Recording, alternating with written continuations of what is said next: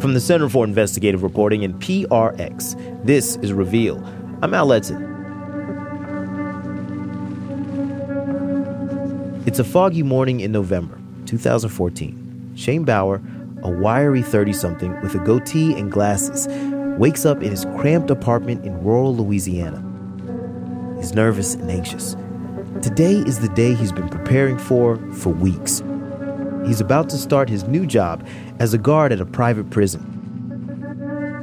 Wynn Correctional Center is in the middle of the Kisatchie National Forest. It's basically a forest of yellow pines, sort of crosshatched with dirt roads, and you drive through this forest and the forest clears and you see what kind of looks like a factory, a very utilitarian type building, some guard towers, barbed wire. It's a tough prison. Guards like Shane don't carry weapons. It's not long before he starts getting death threats from inmates. And they start threatening to riot. They're saying to us, if you don't let us out of here, we're going to put this prison on the news. The news is something Shane is pretty familiar with. He's a reporter for Mother Jones Magazine, and he spent 4 months working at Wynn Correctional Center to find out what life inside a private prison is really like. Prisons generally are very hard to get access to, and private prisons in particular are even more secretive. And that includes Wynn. It's run by Corrections Corporation of America, or CCA, a private company that routinely turns away journalists and refuses to release records that government-run prisons would be required to share. I decided that, I really wanted to have a completely unfiltered look, where I'm not getting all the information through a prison spokesperson or a company spokesperson or a prisoner that might have a reason to lie or to bend the truth. Shane buys a pen that doubles as an audio recorder and a watch that takes videos. He also has a notepad to jot down his observations. Shane documents everything he can, and most nights after a shift, he goes back to his apartment, sets up his camera on a tripod, and talks about his day. It's crazy to be in a prison, and it's also, on top of it, crazy to feel like I'm this infiltrator, kind of, and if they find out, they're going to be pissed. Through recordings, interviews with Shane, other guards, and inmates, we're going to take you inside Wynn Correctional Center. This is not a story for young listeners.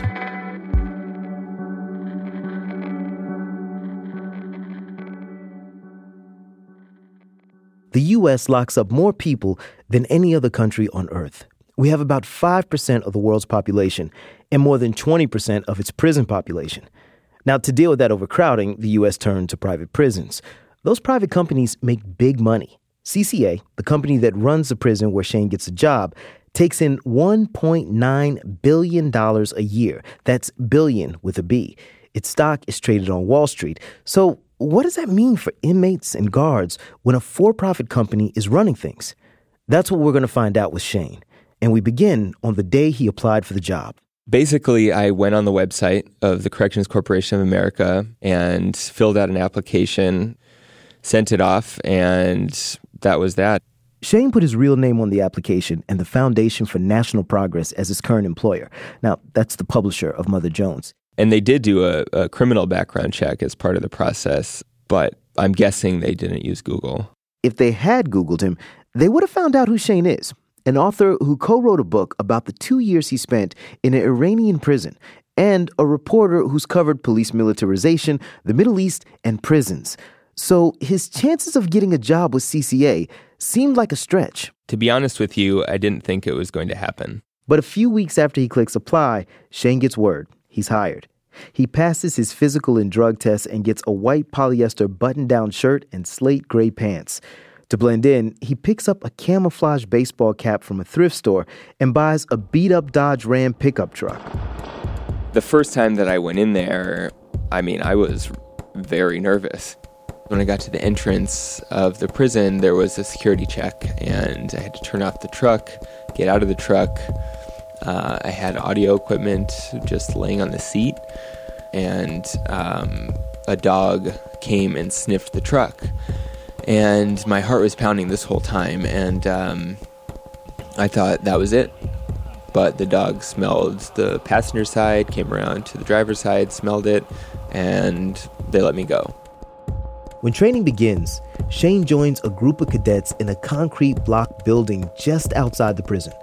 The classroom walls are white and flatly lit with overhead fluorescent lights. A red, white, and blue CCA logo is painted on the wall, and in bold letters above a dry erase board it says, "Excellence in Corrections." We went over things like CPR, policies on the use of force. We, were taught what to do if we see inmates fighting or, violence. We were basically told to just tell them to stop and call for backup. That backup comes from the SORT team, CCA's version of a SWAT unit, rolling through wind like stormtroopers. They're the only ones who carry any kind of weapon. In training, one of Shane's instructors is the captain of the SORT team. He told us basically the protocol in that prison is to verbally tell them to stop, and that's it. Back out, lock the room, and as he said, let them cut each other up. So I was really surprised by that. What he said was, you don't make a lot of money. The next time you get a raise, it's not going to be for much, so it's not worth it, All the guards have something in common. They need a job, even one that doesn't pay much. Private prisons in generally, these companies like the Corrections Corporation of America, their main argument is, look, we can save the state money. We can do this cheaper than the state can do it. The main way that they save money is in staffing. At state-run prisons, guards were making $12.50 an hour. At this prison, they were making $9 an hour. That's less than $19,000 a year. There was a lot of single moms working as prison guards, and at the Walmart, they couldn't get more than 39 hours to qualify for benefits, and at this job, they could. In training, one of the trainers said, if you're breathing and you have a driver's license and are willing to work, we're willing to hire you. I mean, they were really desperate for employees.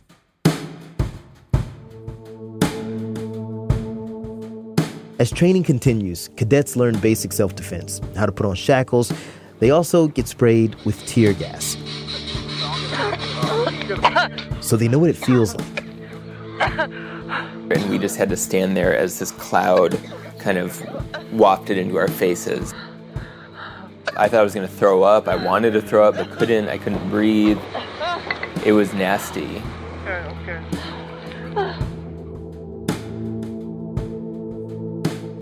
Wynn has tear gas training because the SORT team uses a lot of chemical agents.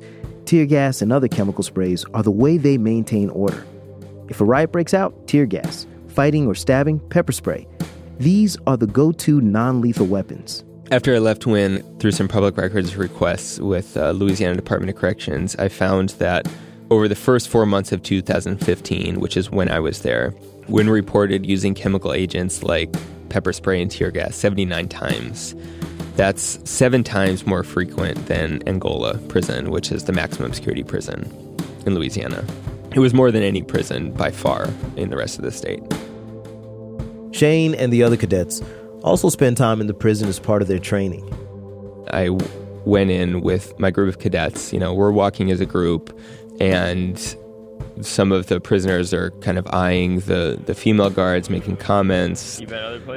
I'm trying to kind of be friendly, say hello to them, but also not seem too friendly, and trying to not seem afraid, really, is what I'm focusing on, because I am. Wynn is a medium security prison, but it's a rough place. More than half of the inmates are in for violent crimes. I'm about 5'10", weigh 155 pounds, not a big guy.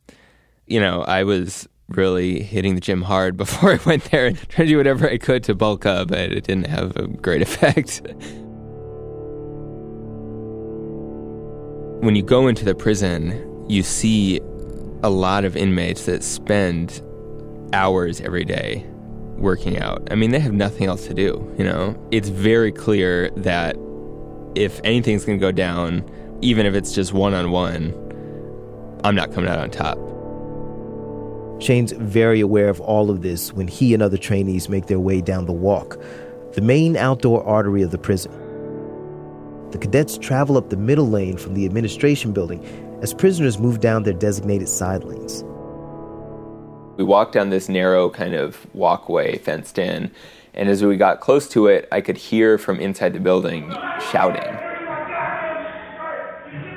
Cadets are about to enter the segregation unit. It's like solitary confinement, except in most cases, 2 prisoners share one cell that's 8 feet wide and 8 feet long. And the door opened, and it was just this cacophony inside of, like, doors banging, people yelling, screaming. It was just, like, felt really chaotic.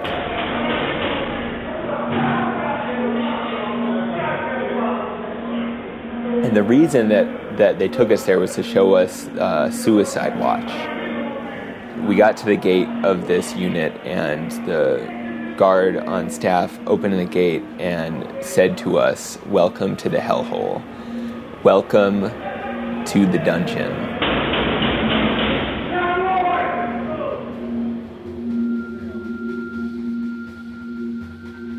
After 4 weeks, Shane graduates to become a full-fledged corrections officer, or CO.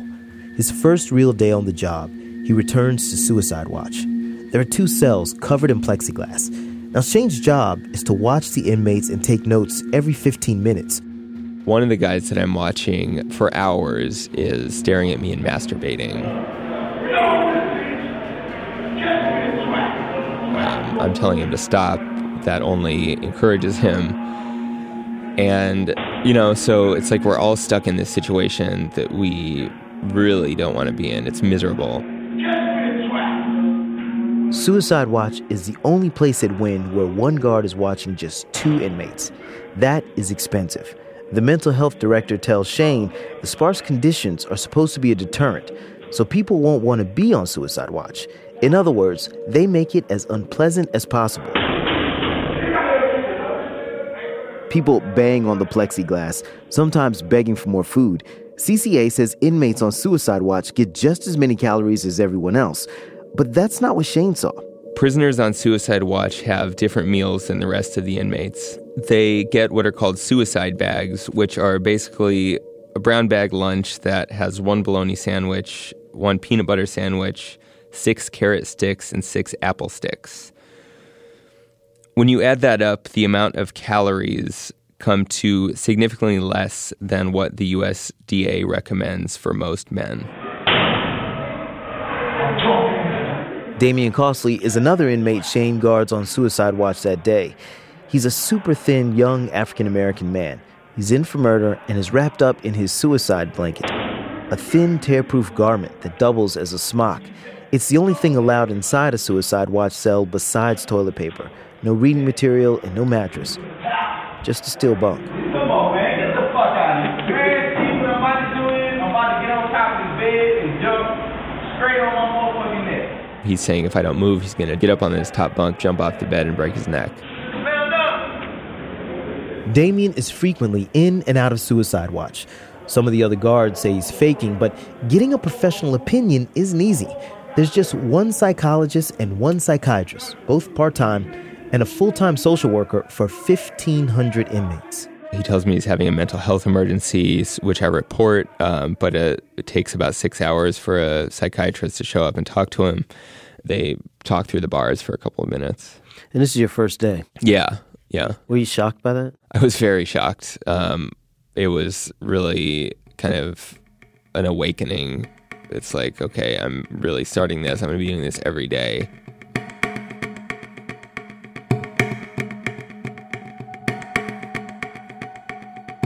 Coming up, day 2 and beyond. Today, I lost it. I snapped. I had an explosion of anger that I don't remember the last time I had. This is Reveal from the Center for Investigative Reporting and PRX.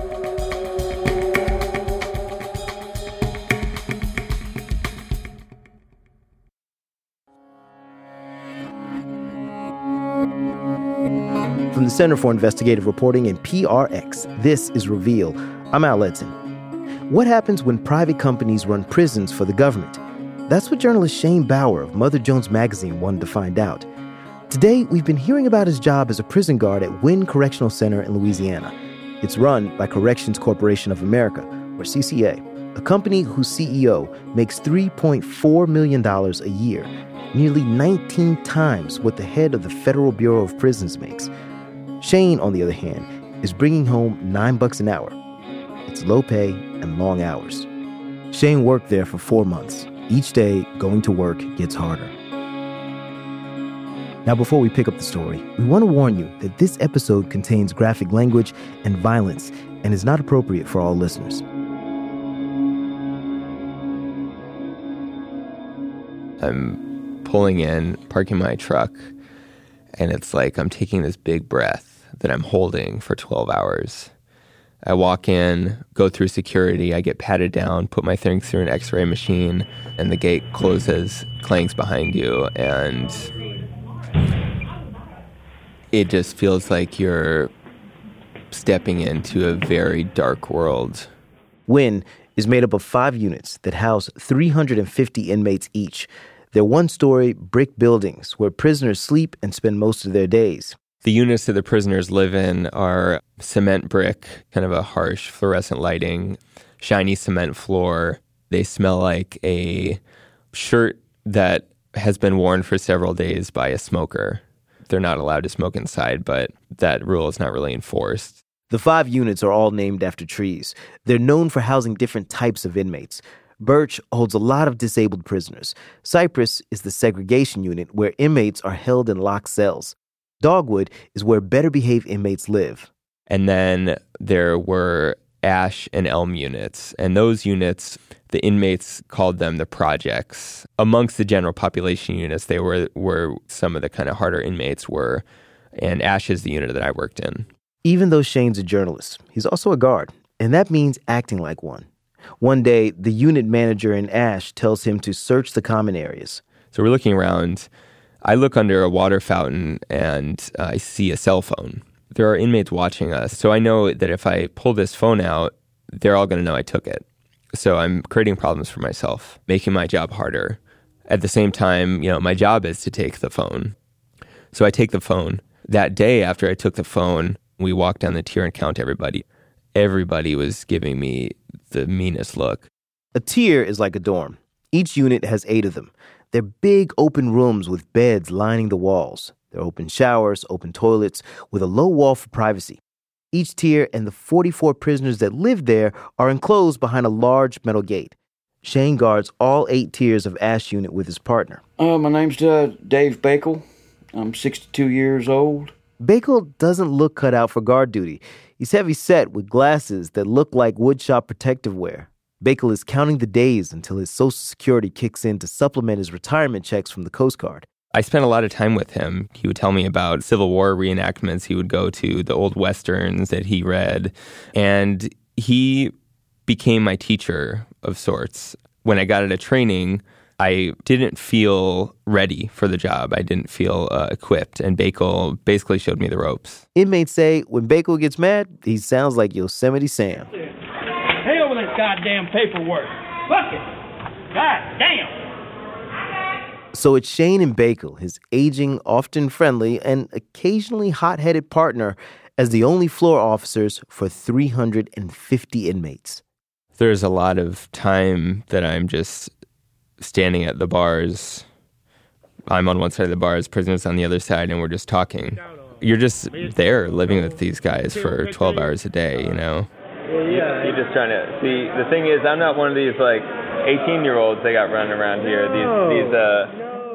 I started to realize that the bulk of prisoners in my unit were just trying to do their time. I want to be able to, just go outside in my shorts and just my house slippers and stand in the rain and just, them things I miss. You can't do that in here. Uh-huh. That's Corner Store. He's an African-American inmate who's 37 but looks 55.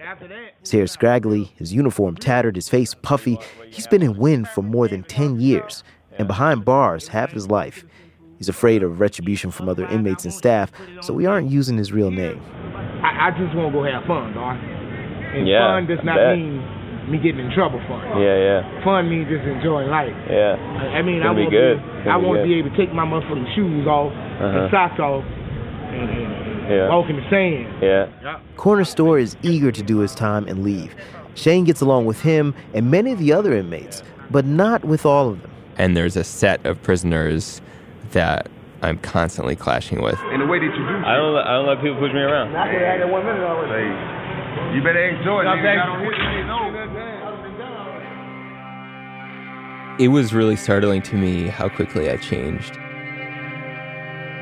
So when I start, I'm really trying to be kind of friendly, kind of easygoing guard. They got other people who piss you off. I understand that. No, I don't got. It's not personal. It's not personal. I can't step over. It didn't take long for me to be dealing with people that are kind of taking advantage of me and would push me too far. I start writing people up a lot, showing people that I wasn't weak, and that kind of became my mission in a way. I already wrote it up. I didn't have your name on it. I already wrote it up. When? Yesterday.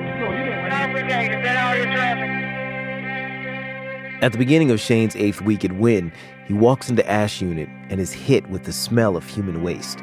In one of the dorms, brown liquid is oozing out of the shower drain. Inmates tell Shane there are worms squirming on the floor. Shane and the other COs start letting inmates out into the yard when Bakel slams the gate closed. He calls on the radio, Code Blue, inmate assault in progress. Shane runs to the gate. Break it up! Come on!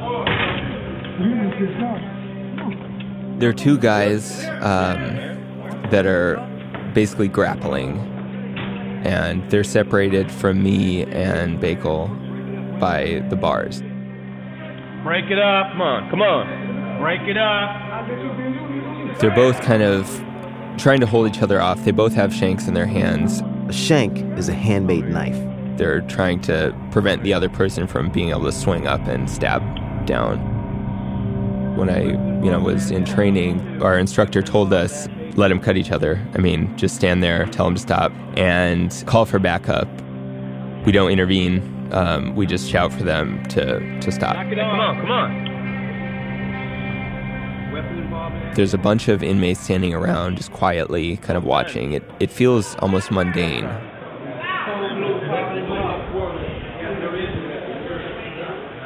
And at one point, one of them breaks his arm free and swings up and jabs down into the other guy's neck. I'll do it like some cheese. Fuck, man. Ain't stopping up, big dog. What's up with stopping this? I guess he hit his ear. He cut off a piece of his earlobe. I mean, there's really nothing I can do except call on my radio, and we're just, standing there. We didn't have, pepper spray. We didn't have billy clubs. All we had was a radio. And even the radios were new. I mean, 6 months before I was there, the guards didn't even have radios. Weapon involved with Ash A2. Weapon involved with Ash A2. The fight lasts for about 4 minutes until someone from SORT, or the Special Operations Response Team, shows up. Fucking move! Everybody lay the fuck down! Lay down! They're the only ones who carry weapons and ammo like plastic buckshot, electrified shields, and pepper spray. He sprays the guys that are stabbing each other, and that's it. Come on. Cuffs them and takes them out.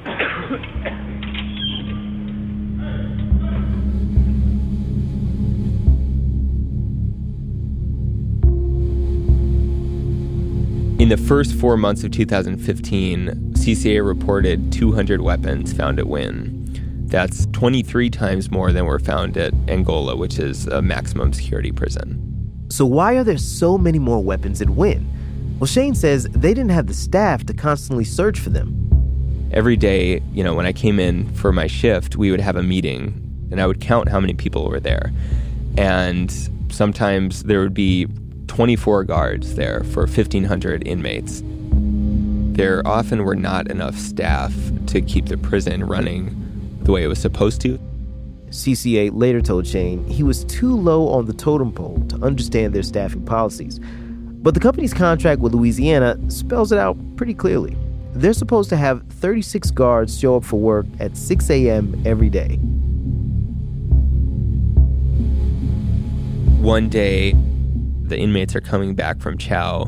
So I'm inside the unit, and my work partner, Bakel, starts yelling, "Code Blue outside," which means 2 inmates are fighting. And I run out there, and a bunch of inmates are holding one guy up against the fence, who seems to be the attacker.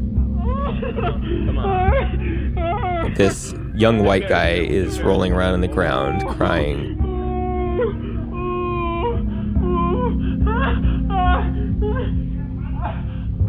Hey, we're gonna take care of you, all right? We're gonna take care of you. Just chill out. Just calm down. Just calm down. Calm down. What I find out later is that the young white guy is this other man's punk. What that means in prison is that, you know, they have a sexual relationship. He is the subservient one. The other guy is called his old man. I don't know if he was trying to avoid this man or what the reason was, but as soon as his old man saw him, he beat him with a lock and a sock. This guy gets taken to the infirmary, and a little while later, he's back in the unit. He has two choices. He can either go to protective custody, which is back in segregation, or he can go on the tier, where inmates have threatened him. Now, at Wynn, guards don't turn a blind eye to overt rape, but they do accept the more systemic abuse of punks.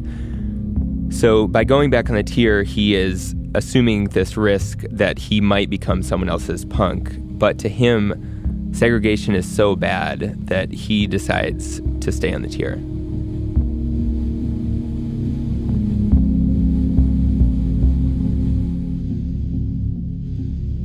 Inmates would tell me constantly that Wynn was more violent than other prisons they'd been to. Wynn has no control, and they have no control over security whatsoever. That's Corner Store again. As far as fighting and stabbings, it doesn't surprise you anymore after you've seen it so long. Prisoners and guards agree about that. Wynn is hell in a can. Jennifer Callahan is in her 30s, and like most guards at Wynn, she's African American. It was her job to keep tabs on the entire unit from inside an octagonal control room called the Key, watching feeds of the unit's surveillance cameras. I left Wynn because I had so many incidents where I could have been in the hospital probably right today. We was having them stabbings going on, and so I just felt like it was best for me to leave. It's just a bad place.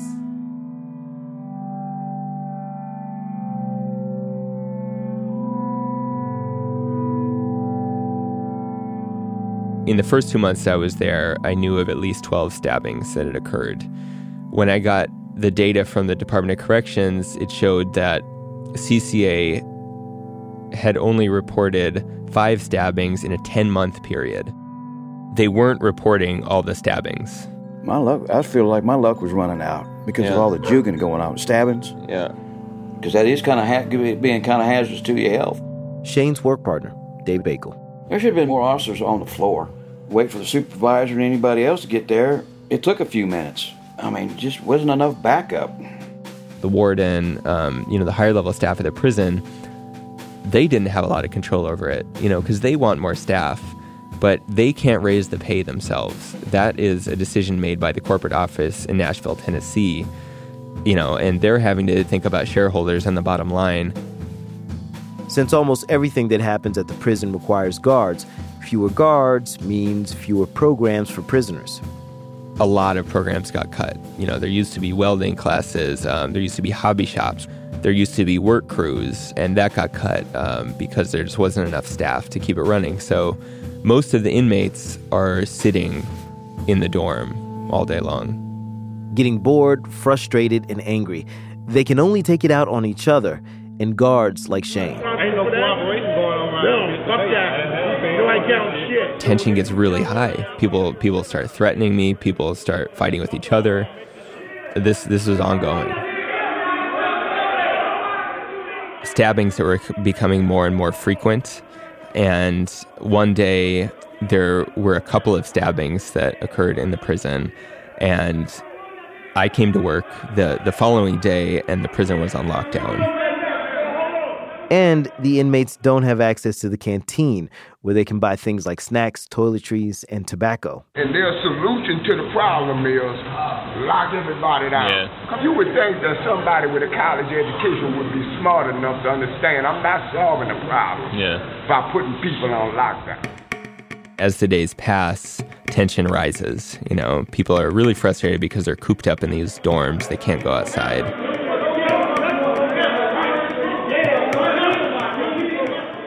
And they start threatening to riot. They're saying to us, if you don't let us out of here, we're going to put this prison on the news. Listen to what I say. That's how we being treated. We're tough. Refugees. We ain't got nothing. And, you know, they're saying things like, you guys are treating us like animals. We don't have soap. We've been on lockdown, and we're not going to take it anymore.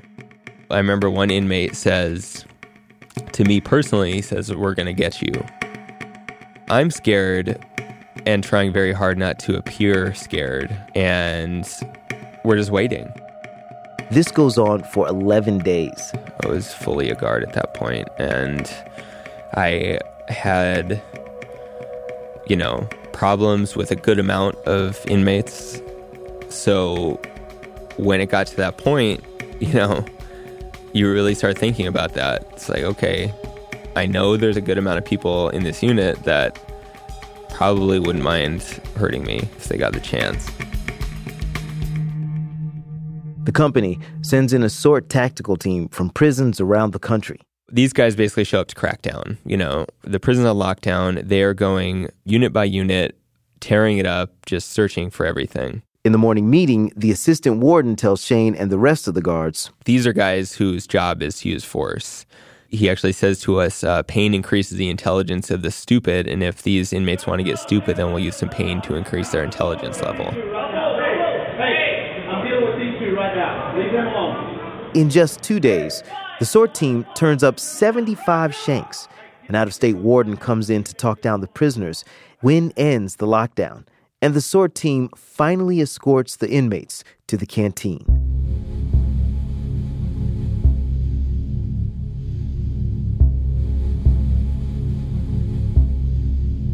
Wynn is understaffed, and that means Shane and some of the other guards are working overtime on top of their normal 12-hour shifts. Shane barely has time to drive home, sleep, eat, and turn around. He also tries to keep his video journal going. Today, I lost it. I snapped. I had an explosion of anger that I don't remember the last time I had. There was one day when we were doing count. So basically, the prison stops, the inmates are sitting on their beds, and we count them. You're walking a kind of catwalk in between them, 44 guys at a time. And after I passed somebody, people would be making these comments, the kind of things that sexual predators say. They're talking about my ass, they're talking about like things they're gonna do to me, talking about how tight my pants are, you know, anything. So I'm walking down the tier, and somebody makes a comment about how I walk, saying that I have a twist in my walk. Somebody says something about my panties. Oh, and then a guy starts kind of singing, and he's singing, "You like that dick, you like that dick." But when he says that, I stop. For some reason, I don't know why, that is the last straw. And I turn around and I say, "What did you say?" And he says, "I didn't say anything." And I burst, and I just start shouting at him, and I'm saying, "Why are you guys saying this stuff to me all the time? Maybe you're the one who likes dick." I asked for this guy's ID. He won't give me his ID. I'm like, "I'm writing you up," and I'm shouting at him. I'm shouting. I feel out of control. And as I start cooling down, I just feel very ashamed. I'm thinking to myself, I'm not homophobic. Why would I say something like that? And I'm just really embarrassed. More of life inside Wynn Correctional Center in Louisiana with reporter Shane Bauer when we come back. The guard mind is getting stronger. It's kind of entrenching itself day by day. You're listening to Reveal.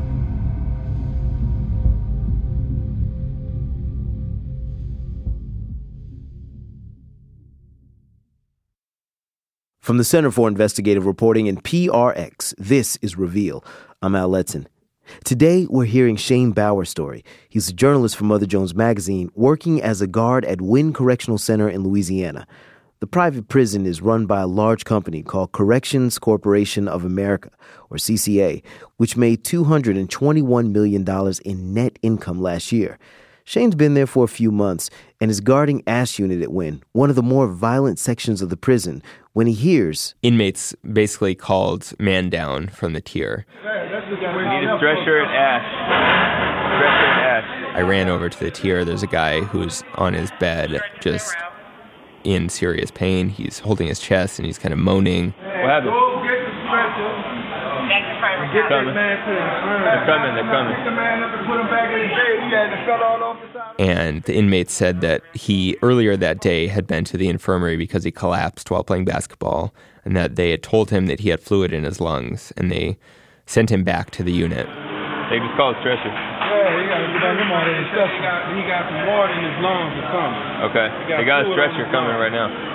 And now he's collapsed again. So I radio for help, and they come with a stretcher. And hours later, he's back again, and he's asking to go to a doctor, to go to a hospital, and that they weren't sending him. And I asked a nurse about this, and I was like, I've seen this guy who's like almost passed out. He's in serious pain. And she just said, well, the doctor's not going to send him to the hospital just for that. Keeps going to the infirmary, and they won't send him to the hospital. We haven't been to the hospital. He hasn't been to the hospital. I thought they sent him to the hospital. No, just the infirmary. It seemed common for nurses or doctors to assume that prisoners were faking their ailments, which prisoners did do. But there were a good number of people who did have serious issues that weren't getting addressed. One person that I met was named Robert Scott, who didn't have legs, and most of his fingers were missing. Yeah, how long have you been in the wheelchair? March. Really? Less than a year? Wow. That must be a hard adjustment. He had been writing grievances and going to the infirmary repeatedly, saying he was having pain in his legs, and at some point he was not able to sleep. He would just sit in a chair because he was in so much pain, and he would kind of pass out and just fall over onto the floor. Gangrene some kind of way. In here? Some kind of way, yeah. And they would never take me to LSU. They kept telling me nothing wrong with me. Huh. Robert says he once showed his swollen foot dripping with pus to the warden. His fingertips and toes eventually turned black. His medical records show that he asked to see a doctor 9 times over 4 months. When he visited the infirmary, the medical staff offered him Motrin, but he says they refused to treat him. When an inmate goes to a hospital for a serious condition, CCA has to foot the bill for that. Eventually, he had to have his legs and fingers amputated.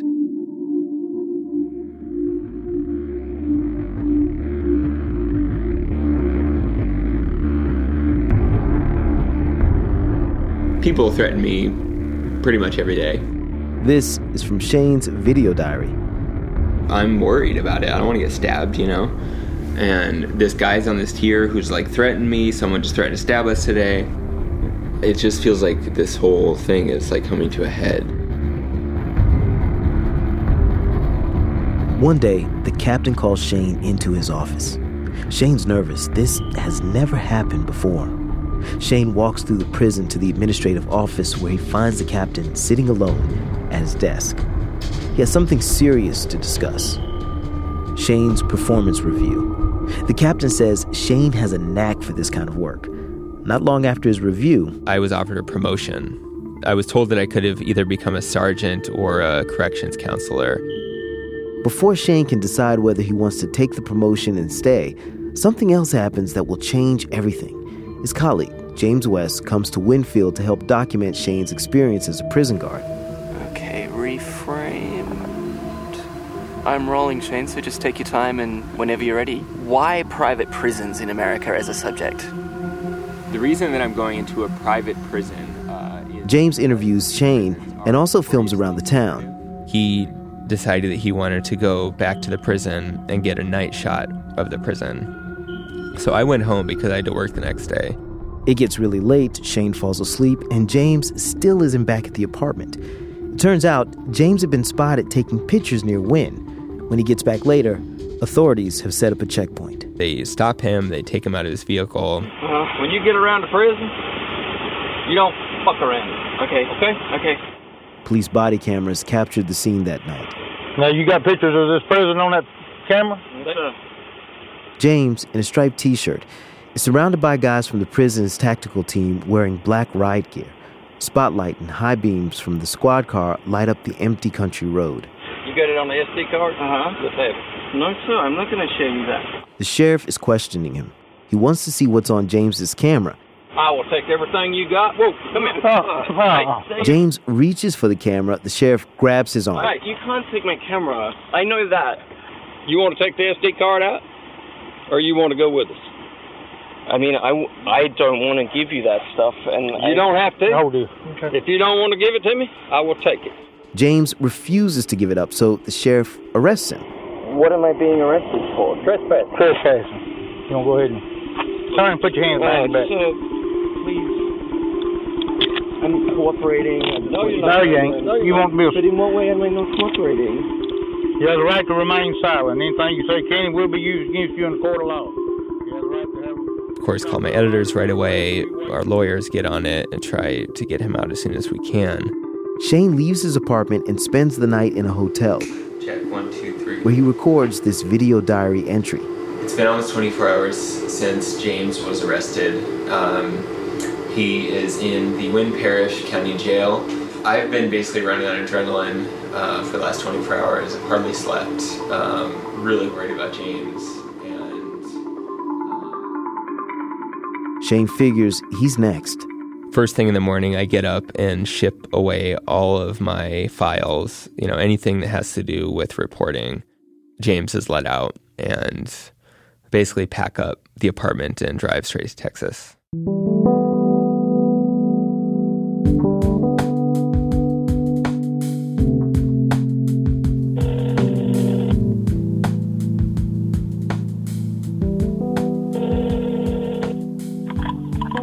HR, this is Diana. Hi, Miss Diana. This is C.O. Bauer. I'm actually calling because I've decided to resign. Oh, Mr. Bauer, I hate to hear that. What's the reason for resignation? You know, I just felt like, in the end, I just kind of realized that it just wasn't working out for me.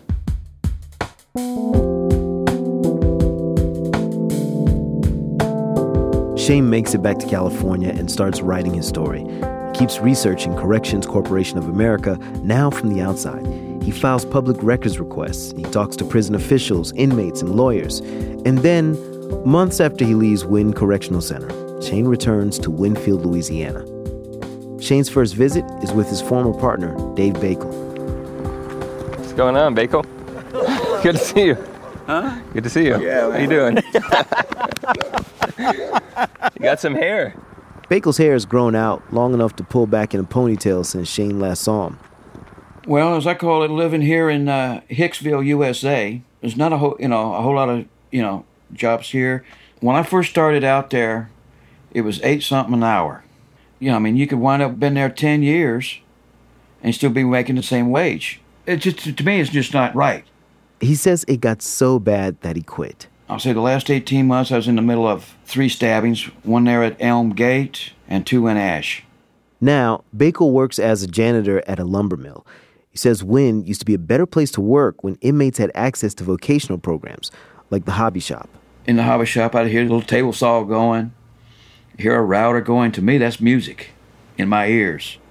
I'm all for work programs because it gives them something to do instead of just sitting there and figuring out how to do something to make your day miserable.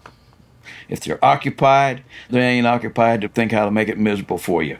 You don't have anything to do, they're going to find something to do. If you don't give them recreational purposes, they have only one other means of recreation, and it's fighting. That's Corner Store again. We met him earlier in the show when he was an inmate. Now, after 18 years behind bars, he's a free man. It's a sunny afternoon at a Baton Rouge park on the edge of the Mississippi River. Today, he's touching the water for the first time. That's the river water. Is it cold? All right. That's the river water. Corner Store spent time in a state-run prison before Wynn. He says the public facility had better security. When fights break out in a state facility, it'll be broken up much more quicker. They have the necessities or what it takes to do a job. In Winfield, it's entirely different. Shane asks him what he would tell the CEO of Corrections Corporation of America if he had the chance. Need to beef your security up. What you need to do. In order for all of his workers to take their job serious, I think he's going to have to go up on their pay. You ain't making $9 an hour, $8 an hour. Yeah, that ain't no money, man. Nobody really wants to come work there because of how low the pay is, and everything is just messed up.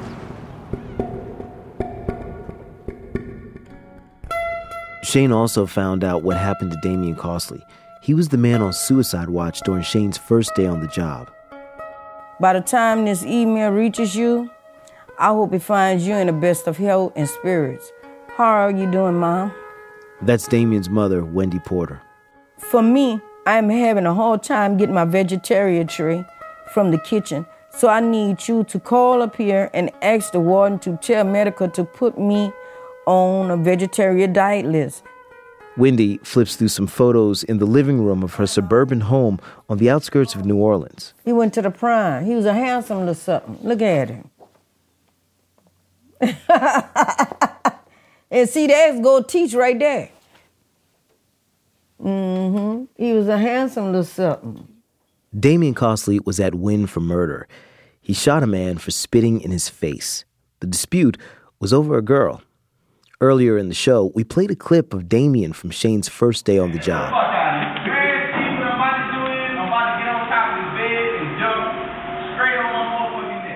Damian told Shane he was having a mental health emergency, and Shane reported it. 6 hours later, a psychiatrist came and talked to Damian through the bars for a few minutes. Damian committed suicide after I left. Damian had been on suicide watch and was taken off suicide watch. Shane interviewed inmates and guards about Damian's suicide. He learned that it was SORT, the prison tactical team that took Damian off suicide watch without the approval of the mental health staff. An inmate says Damian asked to go back on suicide watch, but he was ignored. And on suicide watch, he would be monitored. You know, when he's not on suicide watch, he's just in a cell on a tier.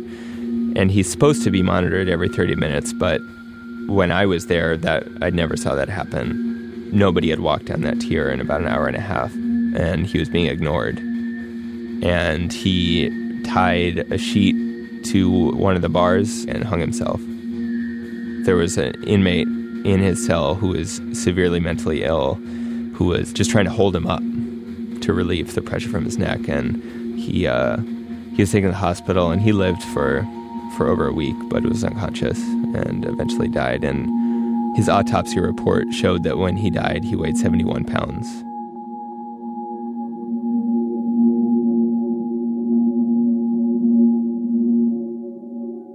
He said, Mama, they don't be wanting to give me my food. And I called and I called and I called. I never could get in touch with Warden Keith. Give him his food. That's all he wanted was his food. He didn't want no meat. He just wanted something like a fruit and a vegetable or something. He didn't want no meat. He wants 71 pounds. That was like somebody starving. I keep food in my house. I give people food. And he weighs 71 pounds. Damian went on hunger strike a lot, protesting the lack of dietary options and mental health services at Wynn. He filed a lot of grievances with the prison administration about these conditions. It's all about $1. You ain't nothing but $1. You got a dollar sign. That's what you is. A dollar sign to them. And you know what my son said? He said it over the phone. He said, when I get through with them, they're going to shut this place down. It ain't fit for an animal.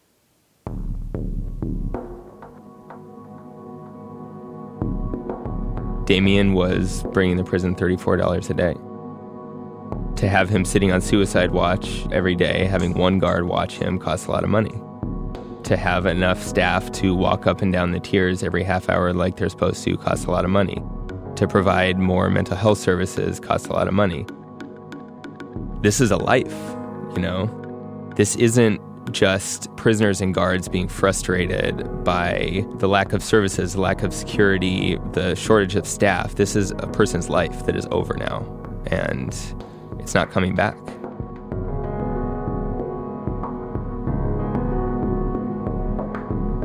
After Shane left his job at Wynn, word got out in local papers that a reporter had been working there. A few weeks later, Corrections Corporation of America notified the Louisiana Department of Corrections that it wasn't going to renew its contract to run the prison. Another private prison operator named LaSalle has taken over. But the prison still has the same name, many of the same inmates and staff. It's just under new management. Wynn Correctional Center is just one example of one facility. As you hear this, there are 131,000 inmates in private prisons across the country.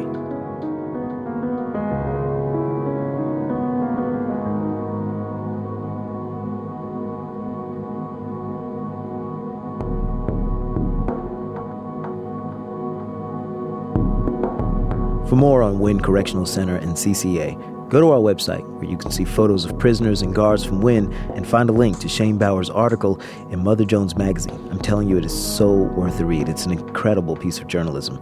We want to thank Shane Bauer, Dave Gilson, James West, and the entire team from Mother Jones Magazine for sharing their story. Remember to subscribe to our podcast, and while you're there, do us a favor and leave a review. It helps us get the word out about the show.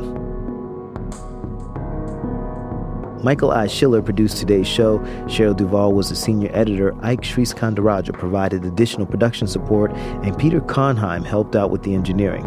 Our sound design team is the Wonder Twins, my man, Jay Breezy and Claire C. Note Mullen. Our head of studio is Krista Scharfenberg. Amy Powell is our editor-in-chief. Suzanne Reber is our executive editor, and our executive producer is Kevin Sullivan. Our theme music is by Camerado, Lightning. Support for Reveal is provided by the Reva and David Logan Foundation, the Ford Foundation, the John D. and Catherine T. MacArthur Foundation, the John S. and James L. Knight Foundation, and the Ethics and Excellence in Journalism Foundation.